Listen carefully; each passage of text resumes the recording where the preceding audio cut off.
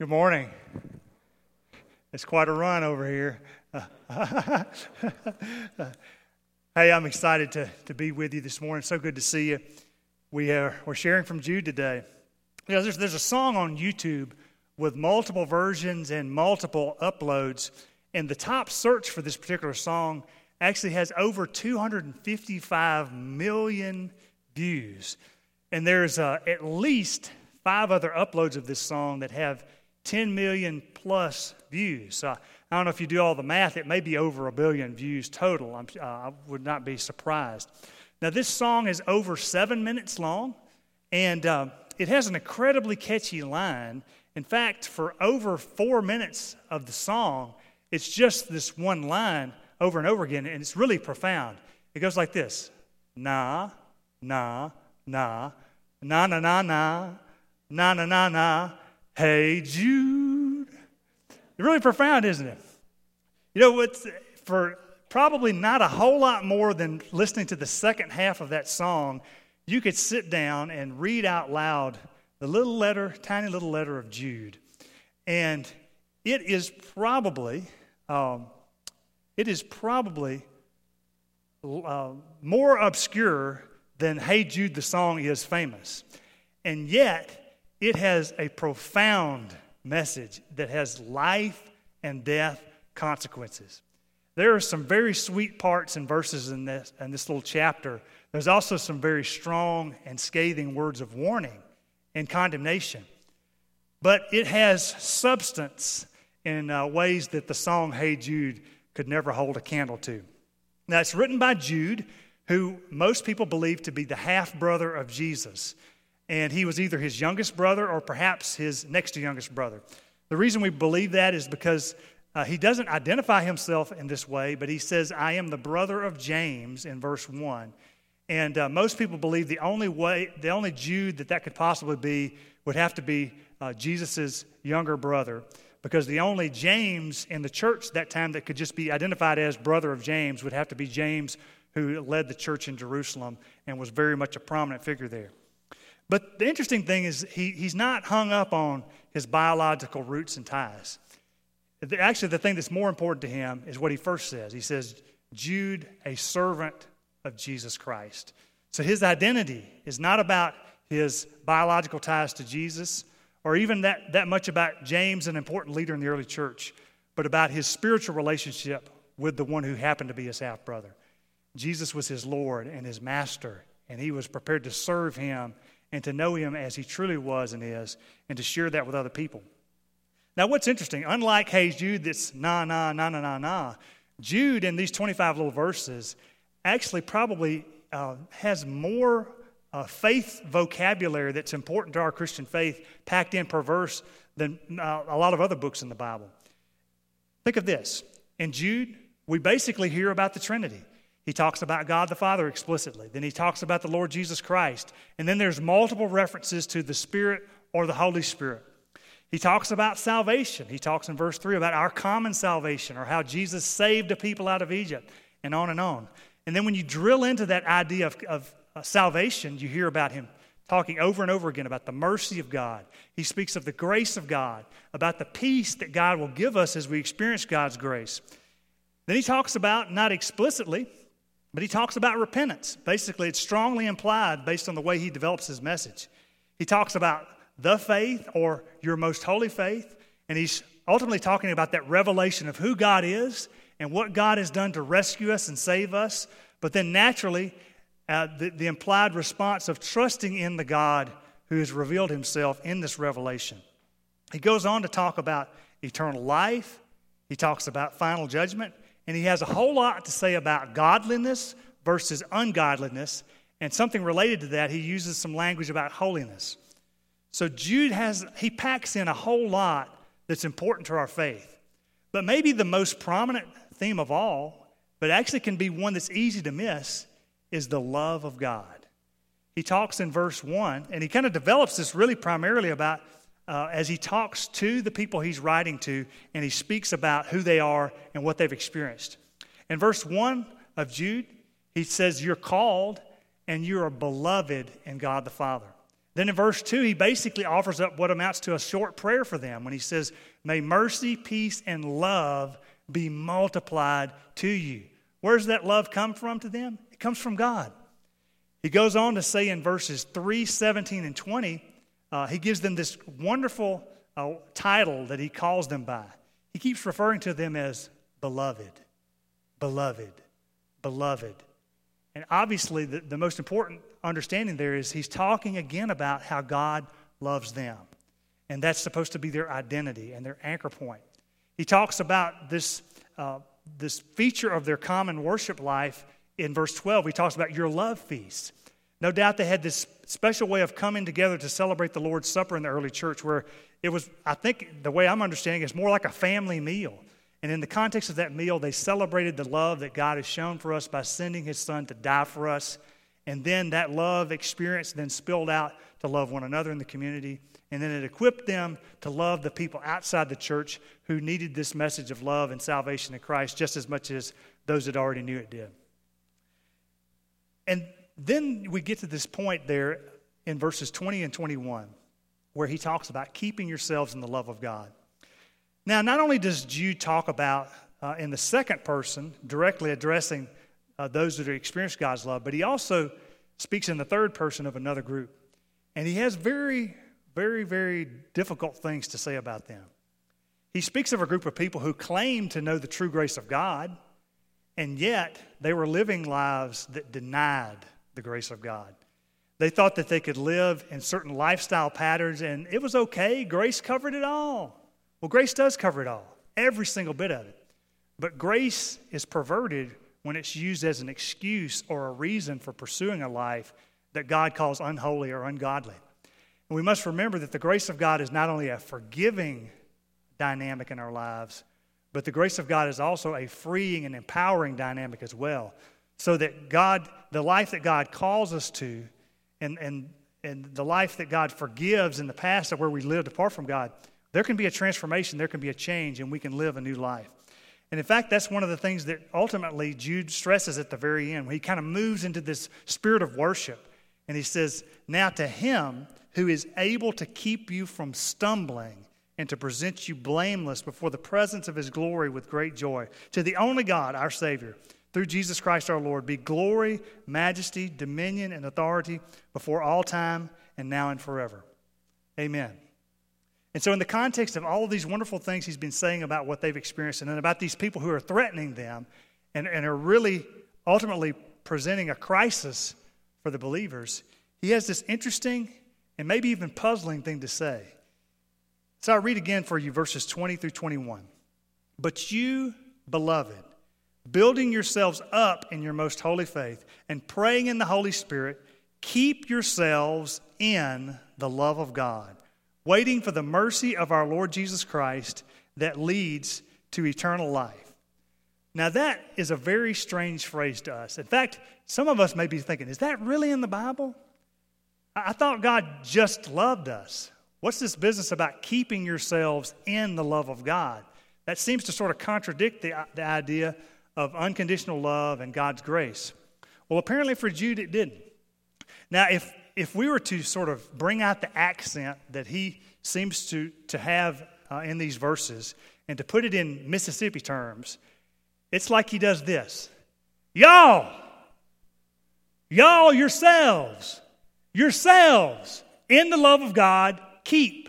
Now that sounds very strange, but that's basically the word order, and he keeps stressing. You've got something to do. You've got to participate in the love of God. The love of God doesn't just forgive you, it empowers you. And the love of God calls you to a different life. What does it mean, the love of God? It means to be favored. It means to be accepted and affirmed by God as God's own child. It means that we no longer stand under condemnation and judgment. It means that we're forgiven because of what Christ has done. It means that we're brought into a special covenant relationship where we're God's children. It means that as we repent and believe in Christ as Lord, it means God recognizes and acknowledges us as people who are seeking to rightly respond to what he's done for us and wants to do in us to live according to his will, to live a holy life. But the question is, how in the world do we keep ourselves in the love of God? And actually, Jude actually gives us some help. As we pay attention to some of the things that he says, he kind of helps us out in verses 20 and 21. But before I dig into that a little bit, I think there's two important ingredients that he, I think, stresses over and over again.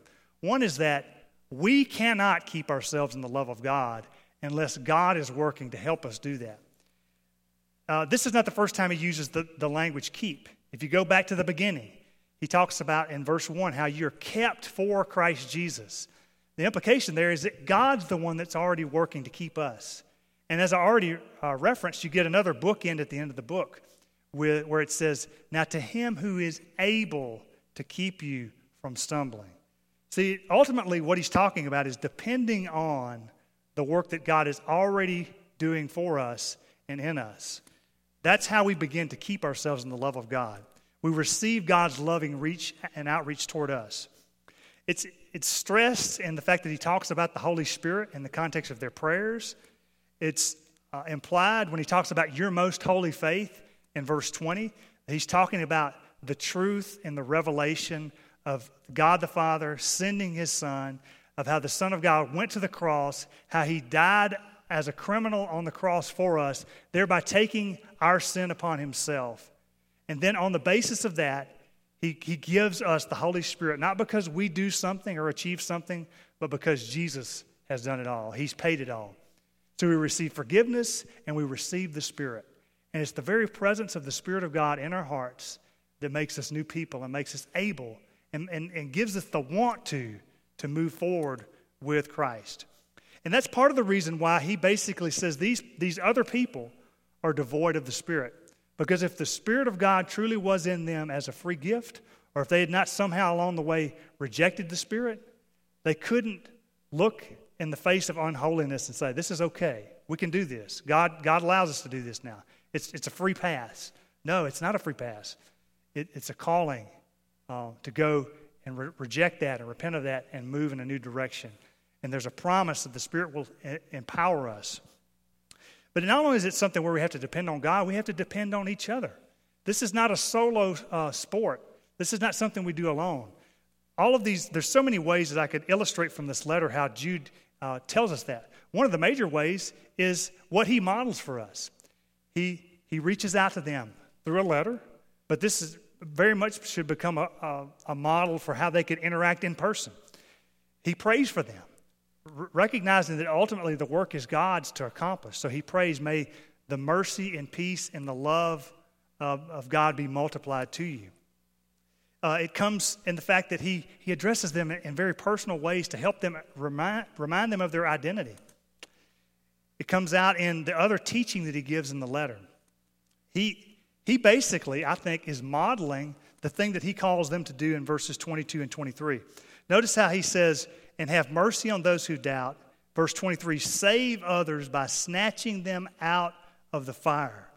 I think Jude is actually modeling in his letter what he's calling them to do in those two verses. He himself is reaching out to believers who are in danger, who are on the brink of spiritual destruction and devastation, so that he can then snatch them out of the fire and they can be rescued and they can experience the mercy of God flowing through him. And so it's important for us then to recognize that this is something that ultimately depends on the Father through his Son, Jesus, by the Holy Spirit. It comes to us through remembering that most holy faith and rehearsing it to ourselves, sharing it with one another in community, that we receive the influence and work of the Holy Spirit to keep us prayerful, trusting that just as surely as Jude was praying for mercy, peace, and love to be multiplied, and that God was going to answer his prayers, that the Spirit would stir up and answer those same prayers as they engaged that for one another within the community. And ultimately then, it was all about the mercy of God. The past mercy of God, the present mercy of God, and then ultimately looking ahead to the future when the Lord Jesus Christ would come, and ultimately he would put a capstone on his work of mercy and welcome his children into eternal life to the full. As we think about going through this time of Lent, and I think we a lot of times emphasize spiritual disciplines, that seems to, I think, fit right in with a lot of the things that Jude has been talking about here, about building yourselves up on your most holy faith, praying in the Spirit, waiting for the mercy of the Lord Jesus Christ. I think that's what we're talking about, how we're looking to God through various ways: prayer, scripture, community, service, other ways.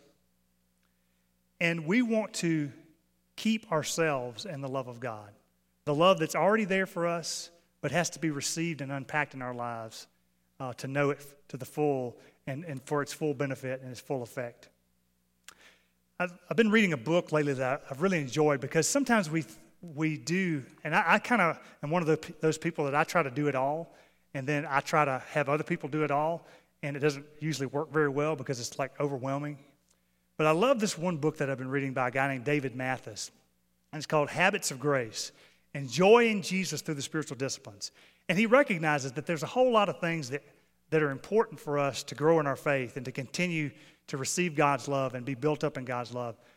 But he takes all those things and he organizes them around 3 simple ideas. And I think it's brilliant. He says basically what we're trying to do is we're trying to hear the voice of God, we're trying to have God's ear, and we're trying to belong to the body of Christ. Hear the voice of God, have God's ear, and belong to the body of Christ.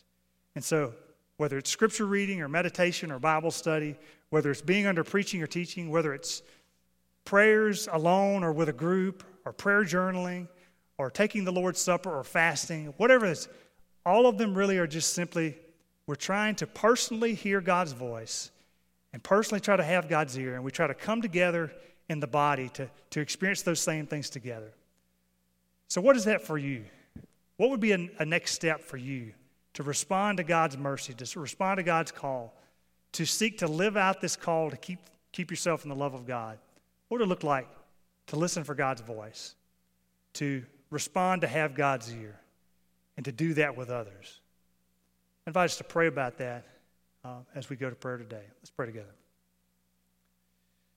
Our Father, we thank you that you give us the opportunity to gather as the body here. We have had multiple opportunities through scripture reading, through preaching, through songs, to listen for and hear your voice. And now we've had one more way to reach out and seek to have your ear. So Lord, we just ask that you guide us. Just as surely as Jude depended on you and prayed to you for mercy, peace, and love to be multiplied to his beloved friends who were your beloved children, we're asking for the same thing for us. Guide us now by the Spirit. Empower us by the Spirit. Help us to receive your warnings, to be delivered from destruction. Help us to be willing to find ways to do that for others in our lives and be open to other people functioning that way for us. And help us to realize that it's all based on your ability and your power. For you're the God who's able to keep us from stumbling and to present us blameless before your holy presence with great rejoicing. We pray all this in Jesus' name, through the power of your Holy Spirit. And all God's children said, amen.